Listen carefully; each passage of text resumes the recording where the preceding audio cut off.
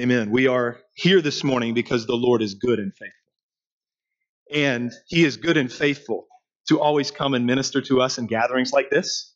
And He is good and faithful to use His word to continue to sustain and strengthen our faith in His Son and to impart faith to those who have not yet trusted in Christ. And so we're going to go to God now in prayer and ask Him to do all of those things as we look to the Bible this morning. So join me and let's pray. Our Father in heaven, it is astonishing that you, as the holy and righteous judge of the universe, could ever fellowship and be with sinners like us. And we thank you that you are not just righteous and holy, and we praise you because you are merciful and gracious, slow to anger and abounding in steadfast love and faithfulness. We praise you and we thank you that you have seen fit to not only send Christ to be the atonement for our sins and the righteousness that we need, but you have united us to Him by faith. And so we pray that you would come and minister to us yet again now. Show us above all things, show us our Savior today. Fill us with gratitude and joy and wonder at the fact that we stand forgiven. So we pray for you to come and do that now. We pray in Jesus' name and for His sake. Amen. Saints, friends, I want to begin by making two big statements, significant statements, and I want you to mull them over in your mind. Statement one. At its heart, corporate worship is about the forgiveness of sins on account of Jesus Christ. Statement two. At its heart, the church is about the forgiveness of sins and the fellowship of the saints as those who have been redeemed by Jesus Christ. Now, I have phrased those sentences the way that I have on purpose. Of course, much more could be said in each case. Volumes could be written on what corporate worship is. Volumes could be written on what the church is, but the statements still stand. One, at its heart, corporate worship is about the forgiveness of sins on account of Jesus Christ. Two, at its heart, the church is about the forgiveness of sins and the fellowship of the saints as those who have been redeemed by Jesus Christ. What do you think? There is no greater or more fundamental need for the believer than to be forgiven of our sin, to have our sin covered, and to not have our sin that is real and grievous counted against us. So it is a great sadness then for the church to ever assume the forgiveness of sins. It is a great sadness for the church to ever obscure the forgiveness of sins by throwing a bunch of clutter on top of that. And it's a great sadness for the church to get things so confused that to say something like, the reason we're here today is the forgiveness of sins on account of Christ sounds wrong somehow or inadequate. We're looking at Psalm 32 today.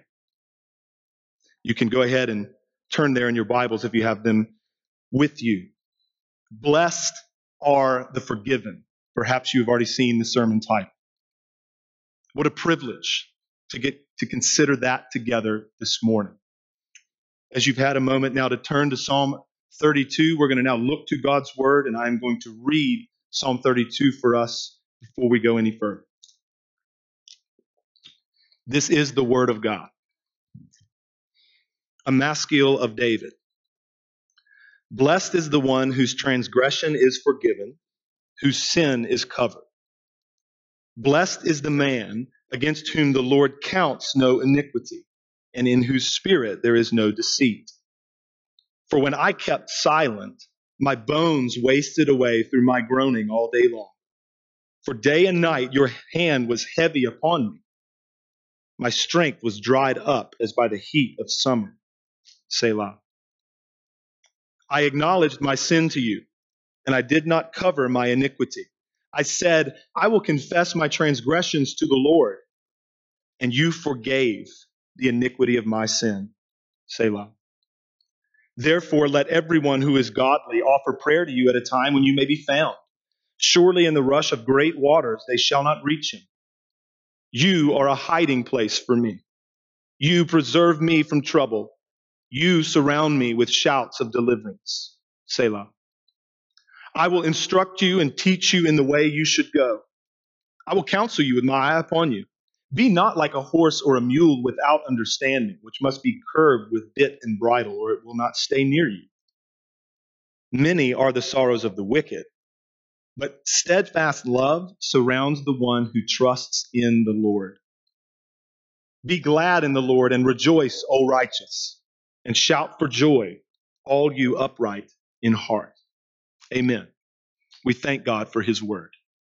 I have 4 points for us and then an additional reflection at the end. So 4 points and then an additional reflection. Point 1, which will be a significant piece of the message today, is blessed are the forgiven. Point 1, blessed are the forgiven. We're going to look primarily at verses 1 and 2 during this time together. I'm going to read a little bit of these verses again for us. Blessed is the one whose transgression is forgiven, whose sin is covered. Blessed is the man against whom the Lord counts no iniquity. Now, let me comment first on what these verses do not say. They do not say, blessed is the one who has done no transgression. Doesn't say, blessed is the one who has no sin. Doesn't say, blessed is the one who has not done iniquity. So let's go ahead from the beginning, from the jump, acknowledge some basic biblical truth. Not only does Psalm 32 not say what I just described, no such person exists amongst the sons and daughters of Adam, meaning a person without sin, without transgression, without iniquity. Surely there is not a righteous man on earth who does good and never sins, Ecclesiastes 7:20. For all have sinned and fall short of the glory of God, Romans 3:23. What that means is that like Adam, none of Adam's children have done what God requires. Everyone sins because everyone is a sinner, is the testimony of the Scripture. Both of those things are a problem. The sins we commit and our corrupt nature from which those sins come. Consider the words of David in Psalm 51, where he describes himself as being brought forth in iniquity. I was conceived in sin, he says. Or Jesus in Mark chapter 7, he says, out of the hearts of men come all kinds of evil. And he lists them. We sin because we have evil hearts. Paul in Romans 5 or Ephesians 2 makes it very clear that through Adam's original disobedience, the many, that's his children, his posterity, were made sinners, and now we are by nature children of wrath. We do bad things, we sin, we break God's law, and we do that because we have inherited a nature that is bent toward sin. So Psalm 32 does not say, blessed is the one who has no sin, blessed is the one who has not committed transgression, blessed is the one who has not done iniquity. What it does say is, blessed is the one whose transgression is forgiven. He has transgression, it's forgiven though. Blessed is the one who has sin, but it's covered. Blessed is the one who has done iniquity, but the Lord, the covenant God of Israel, does not count it against him. So maybe you are newer here at CBC, or maybe you're newer to the Christian faith. Maybe you don't know. You've never been exposed to what the Scriptures teach about these things. I can speak for the members of Covenant Baptist Church, we rejoice that Psalm 32 does not begin with words like, blessed is the one who has not committed transgression. We rejoice that it doesn't begin with, blessed is the one who has not sinned or who has not done iniquity, because if that's what it said, we would all be cursed, not blessed. But what is all of this? Again, maybe you're newer. Maybe you haven't thought these things through. What is all of this language about transgression being forgiven and about sin being covered and iniquity not being counted against us by the Lord? What is that?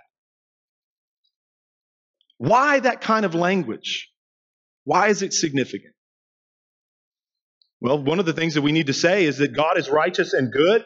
He punishes evil. He rewards righteousness. He's a just and impartial judge. That's what the scripture says of him. There is no curve in God's grading system. There is no compromise. The standard, if we are going to be declared just by God, is perfection. So again, what is all of this language about transgression then being forgiven? If God requires perfection, how is that possible? If God is holy and righteous, what does that mean that sin is covered? What does it mean that iniquity is not counted against a person by this good, holy, righteous God? What does that mean?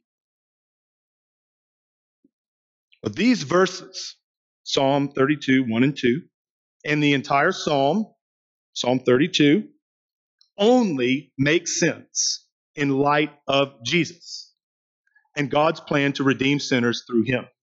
I'll say it again. This psalm only makes sense in light of Jesus Christ and what he would come to do. That's true of every passage in the Bible, by the way. I don't know if you've thought that way or if you've been taught to think that way. Every passage in the scripture, every verse in this rather large book should be approached with this question in mind. Where does this stand in relation to Jesus? Any sermon, by God's grace, any sermon that is ever preached in this pulpit will be preached with that question as a driver. Where does this passage stand in relation to Christ? A Christ-centered sermon, friends, is not one where I get up here and I say true things from Psalm 32 for like 35 minutes and then insert the plan of salvation. That is not a Christ-centered sermon. A Christ-centered sermon, as we look at verses 1 through 11, through the lens of Jesus Christ, who he is, what he's done for us in our place, and we understand the text. That's how we read and understand the scripture. All right, so if we're understanding this in light of Jesus, what does this mean? It means that the sin and the iniquity, the transgression, that means the corrupt nature, all the bad things you've done, all the bad things you've thought, all the wicked things you've desired, all of that is counted to Jesus, the substitute, the God-man, the sacrifice. It's counted to him, and then through his death, through his suffering, sinners like us are forgiven, and our iniquity is no longer counted to us. It's that phenomenal exchange. The first part of it is Jesus takes our sin upon himself and suffers for it and fulfills the penalty of the law for it. He willingly did all of that. And so our sin is covered by the blood of Christ, and we quite literally take refuge in him. We hide ourselves in Christ. As we sing in the wonderful hymn called Rock of Ages. Rock of Ages, cleft for me. Let me hide myself in thee. Who's the Rock of Ages? Jesus Christ, the righteous one crushed for sinners.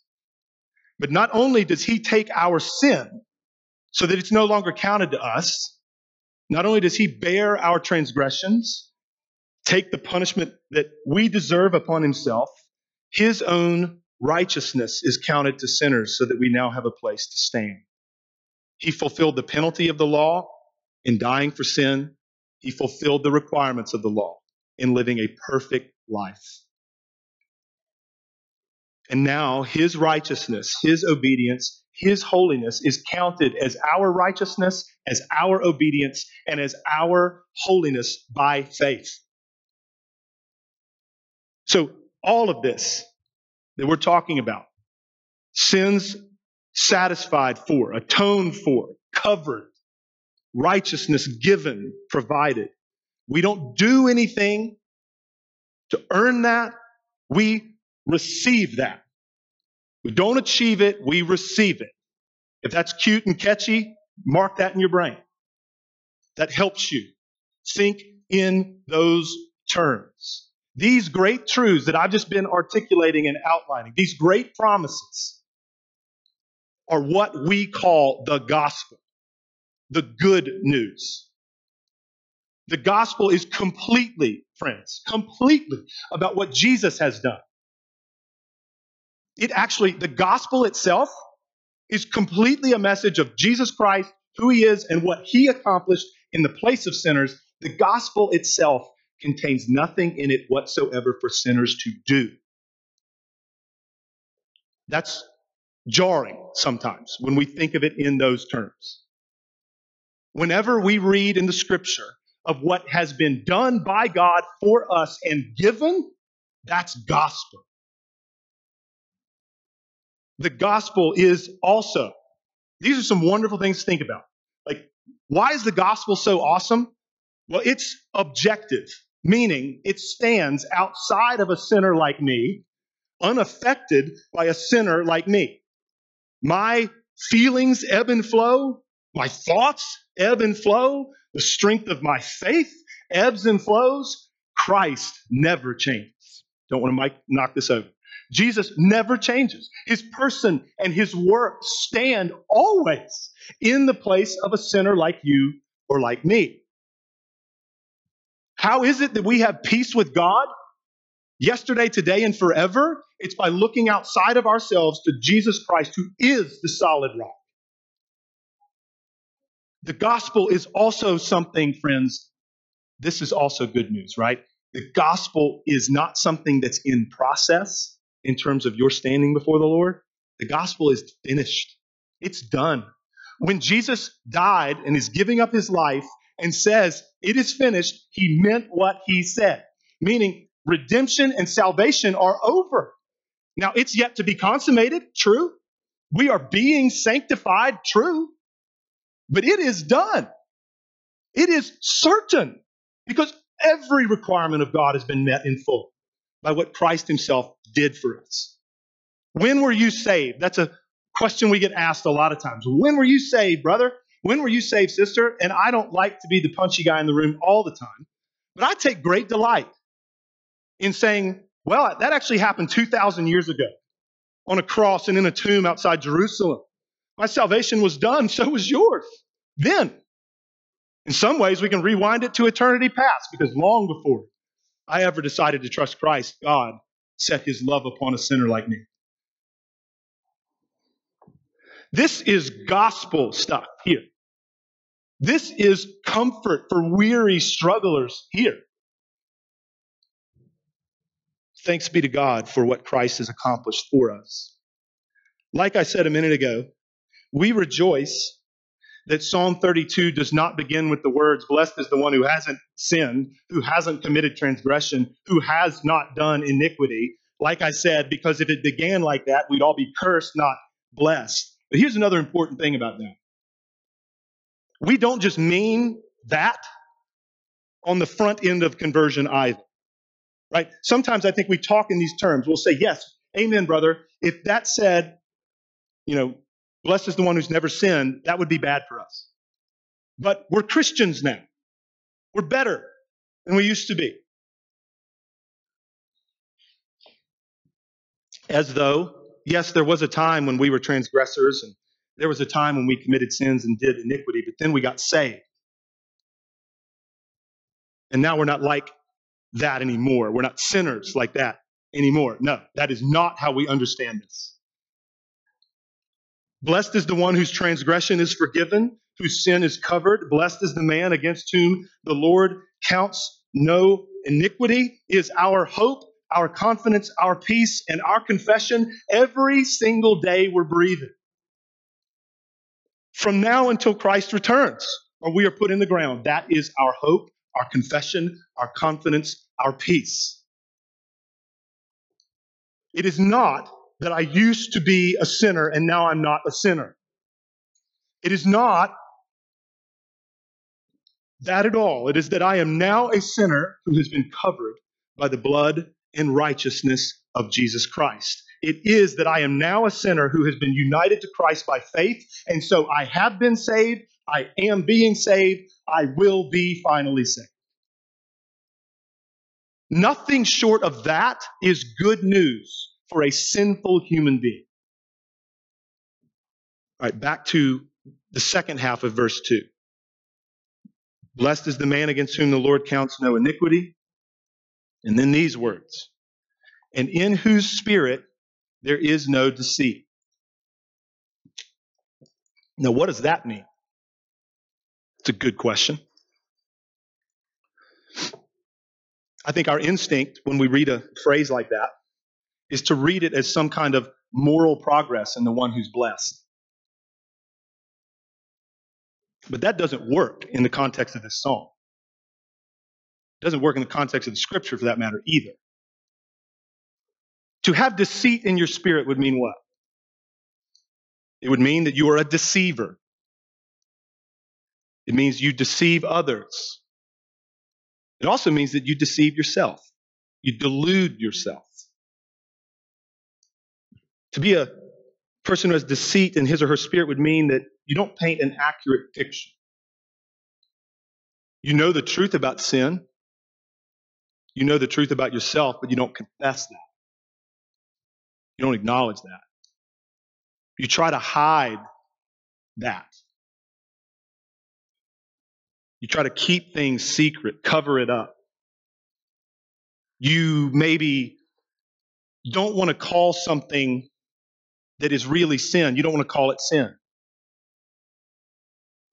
You say things like, well, God might call that sin, but I don't think it's sin. That kind of stuff. So then to say that you have no deceit in your spirit, the blessed person in whose spirit there is no deceit, would mean that you know the truth about sin and yourself and you confess that straight up. You don't hide it. You don't deceive others or yourself. It's quite clear that that is what David means. In whose spirit there is no deceit means a person who does not hide, does not cover, does not deceive when it comes to his or her own sin and the reality of the holiness of God's law. It's very clear that that's what David means. In the verses that immediately follow verse 2, what's he going to write about? He's going to write about the devastation of hiding sin and the good of confessing sin. Which brings us now to point number 2. I told you point 1 would be long. Point 2. It is good to confess sin. It is good to confess sin. Can God's people say amen? What a wonderful thing to just acknowledge publicly. It is good to confess sin. Not celebrate it, not condone it, confess it. We're going to look at verses 3 to 5. The flip side of that, not only is it good to confess sin, it is devastating to hide it. Beginning of verse 3. David says, for when I kept silent. Silent about what? Well, in the context, it's clear David's talking about his sin, his iniquity, his transgression. When I kept silent. We've already thought about, why do I say that? Like, Justin, why do you say that? Help me understand the text. We've already thought about verse 2. Look quickly at verse 5. Look how this hangs together. It's clear that he's talking about remaining silent about his sin and his iniquity and his transgression, because in verse 5, there's going to be a pivot. And he's going to say, I acknowledged my sin to you. I did not cover my iniquity. And I said, I'm going to confess my transgressions to the Lord. So it's very clear that what's going on for a period of time is he's not confessing. He's not being forthright. He's deceiving himself, potentially others. But he says, when I kept silent, second half of verse 3, how'd that go for David? He says, my bones wasted away through my groaning all day long. David says that when he did not confess his sin, when he hid it, he shriveled up. Friends, there is devastation for you in hiding sin and not confessing it. It eats away at you. That's the picture that David is painting here. A lot of times people, with the best of intentions, say unhelpful things and frankly silly things that are unbiblical. Like maybe you're going through a hard time in your life. Maybe there's some kind of ongoing thing that you have. Maybe it's depression or anxiety or whatever it may be. Chronic pain even. And people will say things like, well, you know, bro, if you would just figure out that hidden sin in your life, that unknown sin in your life, if you would just figure out what that is, the Lord's trying to show you something. If you just figure out what that is, then you'd probably be doing better. It is not unknown sins that destroy us, saints. It is precisely known sins that I am hiding and not acknowledging that will eat us alive. Seriously. It's not some unknown thing. We commit millions of sins in our lives in an unknowing fashion, true. Sins of, in particular, omission, things I should be doing and don't. We do that. But it is the known sins, this thing that I'm hiding and kind of coddling and treasuring that I don't want to tell anybody about. It's that stuff that eats us up. Or not even just like some particular thing that you're trying to hide, but it's the fact that you are not agreeing with God and His Word about what is sin. You want to argue. This isn't sinful, but it's ripping your life apart. Why? Because of this reality. David goes on, verse 4. For day and night your hand was heavy upon me. Why is it that he was wasting away when he didn't confess and acknowledge his sin? God's hand was heavy upon me, he says. My strength was dried up as by the heat of summer. Now, important observation. This agony of unconfessed, unacknowledged, hidden sin is not the work of the devil, it is the work of God. The agony piece.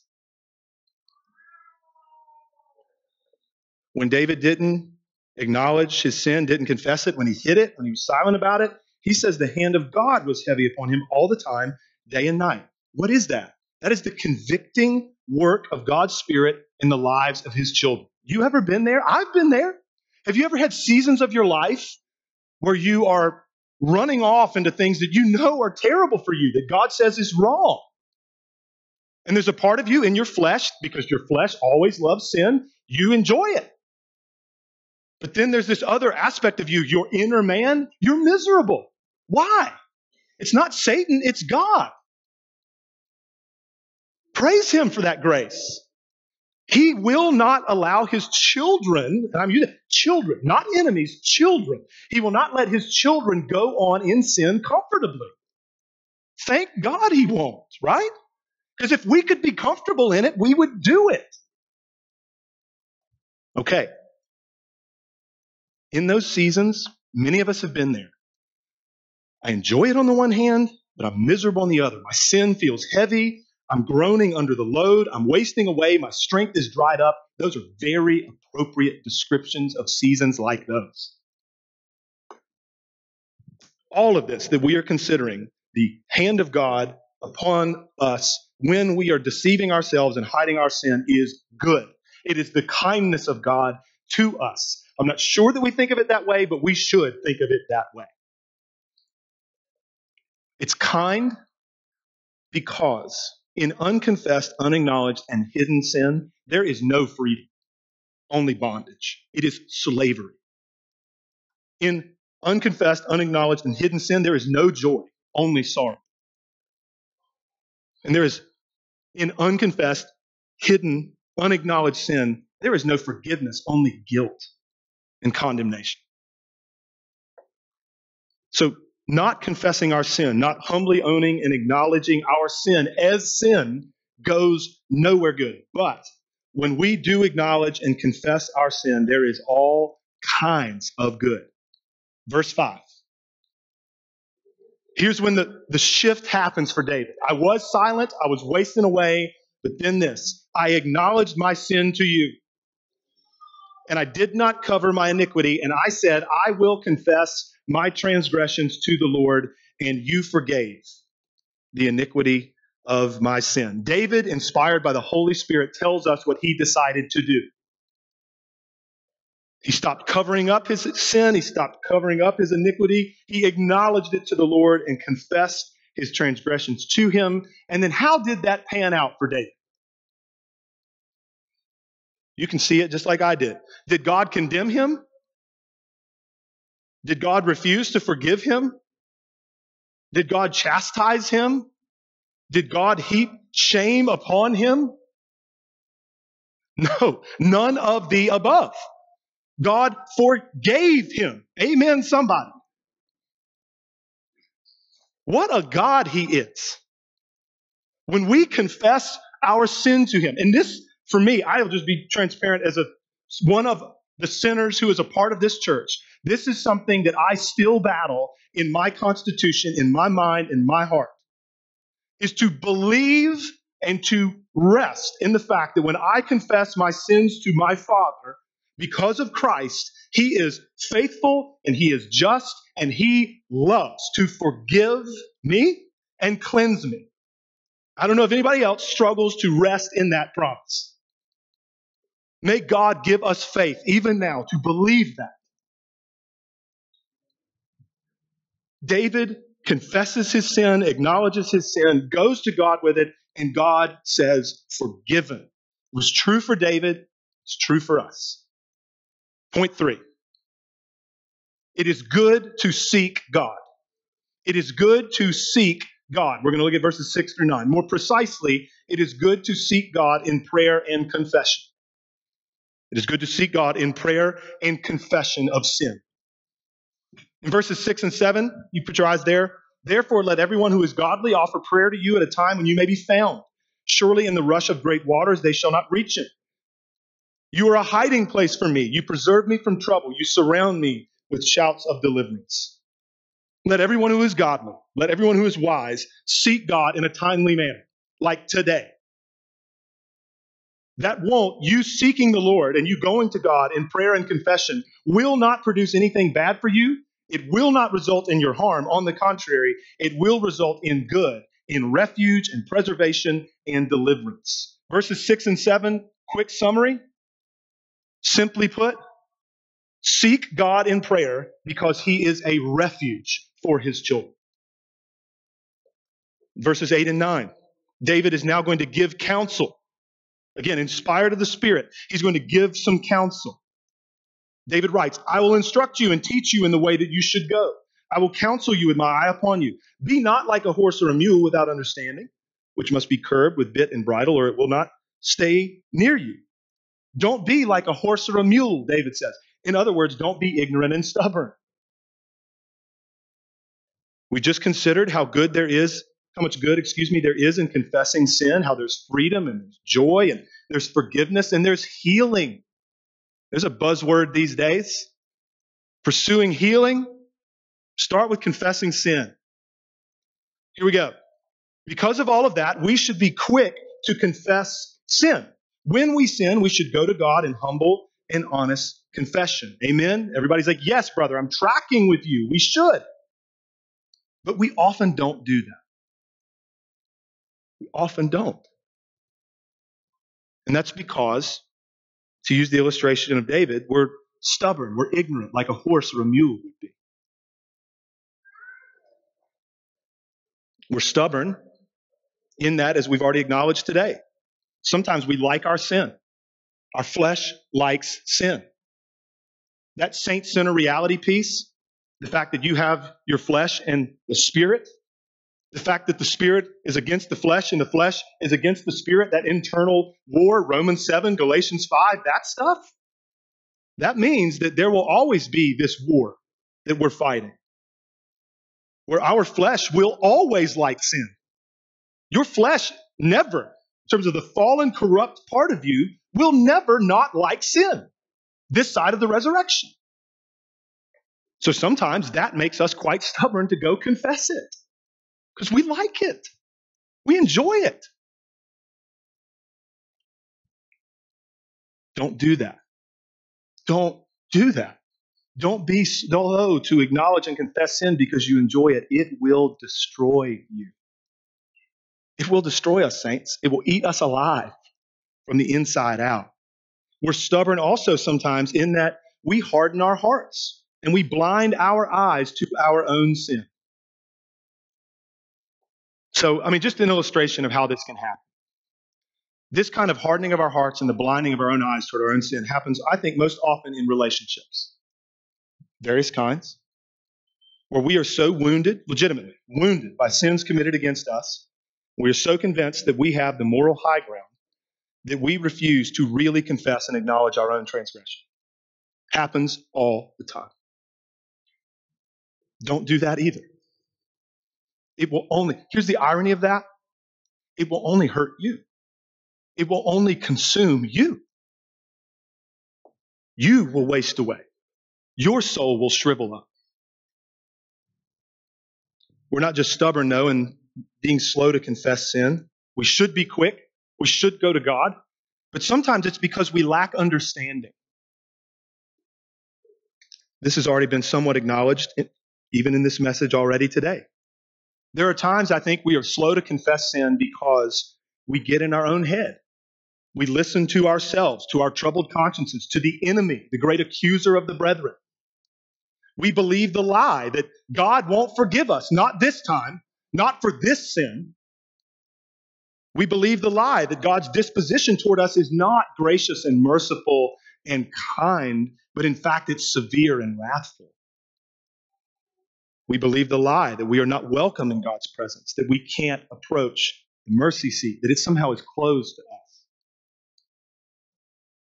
But beloved, none of those things are true in Christ. None of them.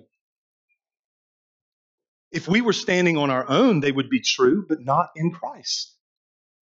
It is good to confess sin and to seek God in prayer. So, saints, let's be quick to do so. Point 4. Point 4, steadfast love surrounds the righteous. Steadfast love surrounds the righteous. Verses 10 and 11. Put your eyes on verse 10, the beginning of it. Many are the sorrows of the wicked.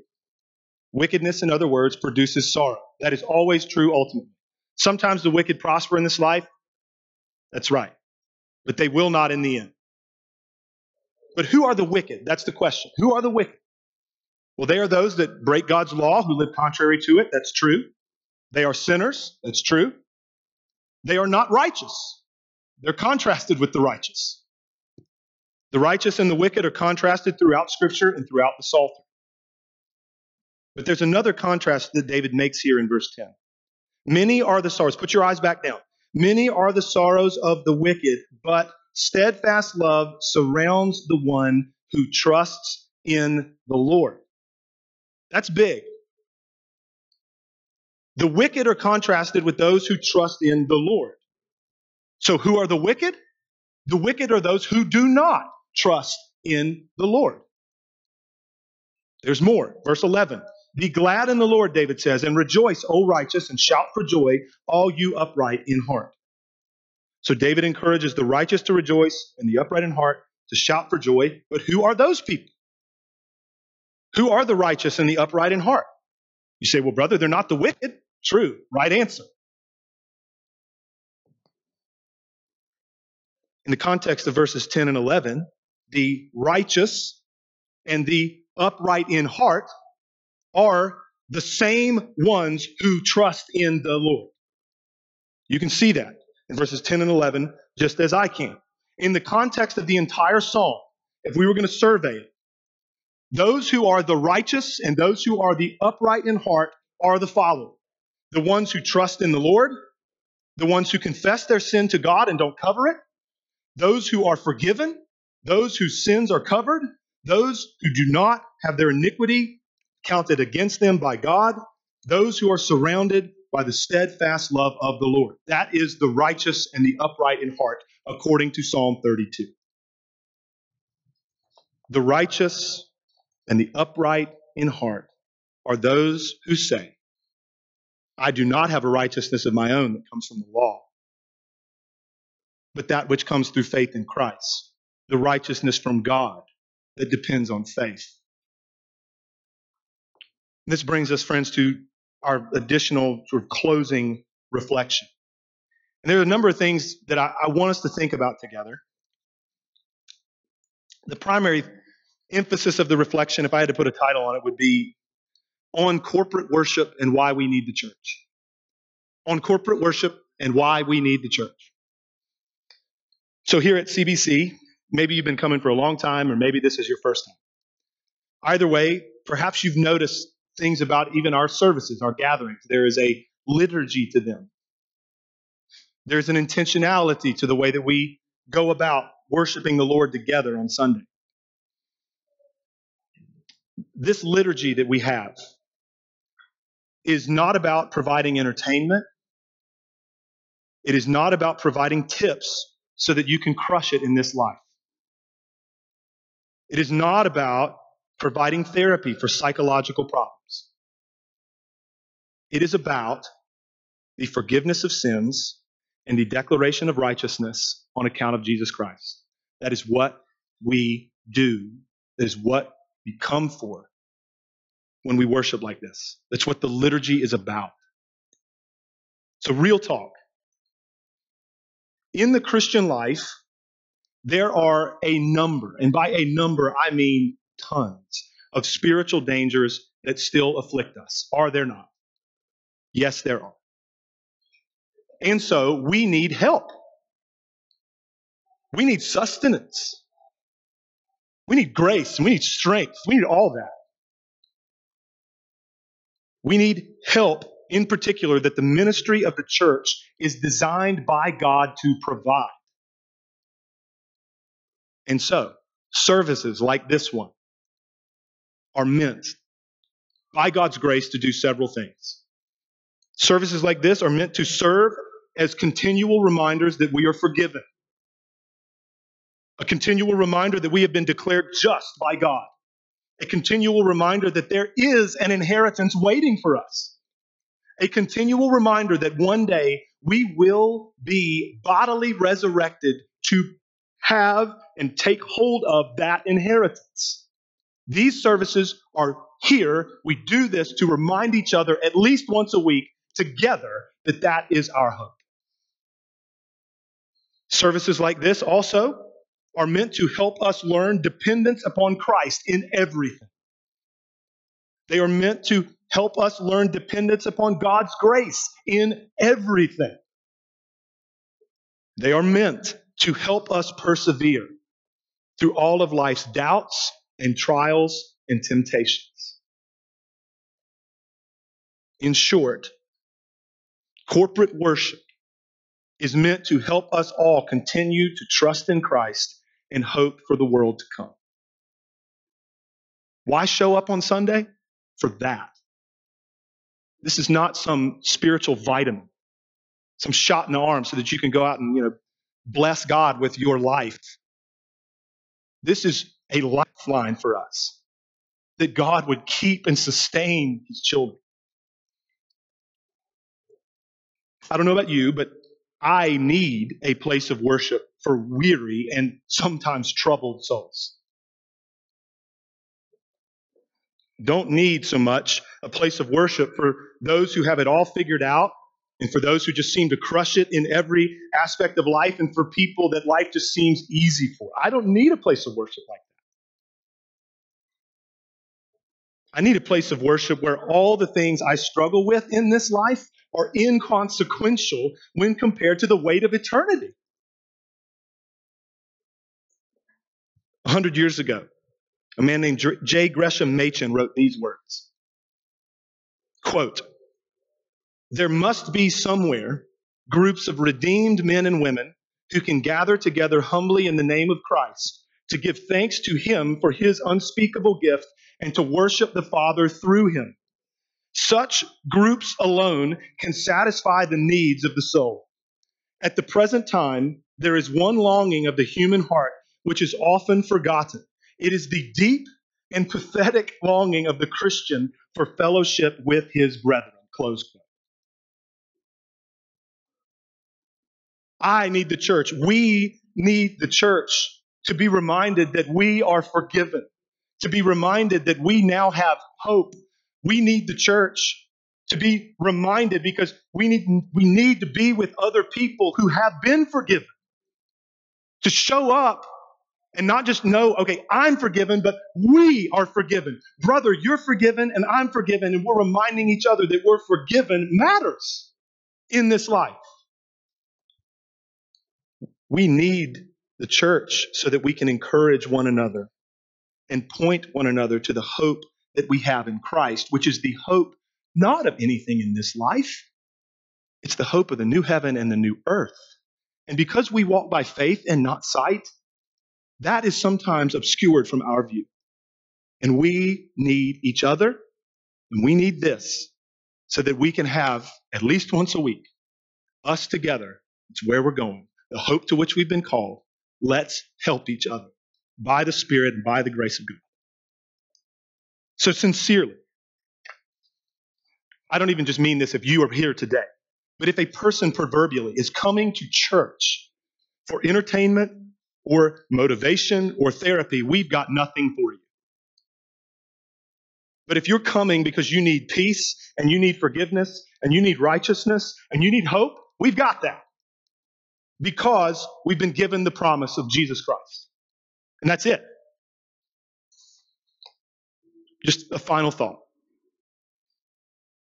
We are Christians, saints. We are sojourners and exiles in this world. The imagery of Christians as pilgrims is really helpful. Why is that? Because we are not yet in our homeland. In this life, we battle all kinds of things. In this pilgrimage, we suffer, we face temptation, we go through trials, fiery ones. And as I said a minute ago, we make this pilgrimage by faith, and sometimes the hope to which we have been called is obstructed from our view. Satan accuses us, our consciences accuse us. All of that's true. But beloved, we are in Christ. He has covered our sin. He has made satisfaction for our sin, and we are forgiven. Christian, you are forgiven is scandalous to say. Christ has given us his own righteousness, and it's all the righteousness, it turns out, that any of us are ever going to need. We already have it. And so, to use the language of the Apostle Paul, we have not been destined for wrath, but to obtain salvation.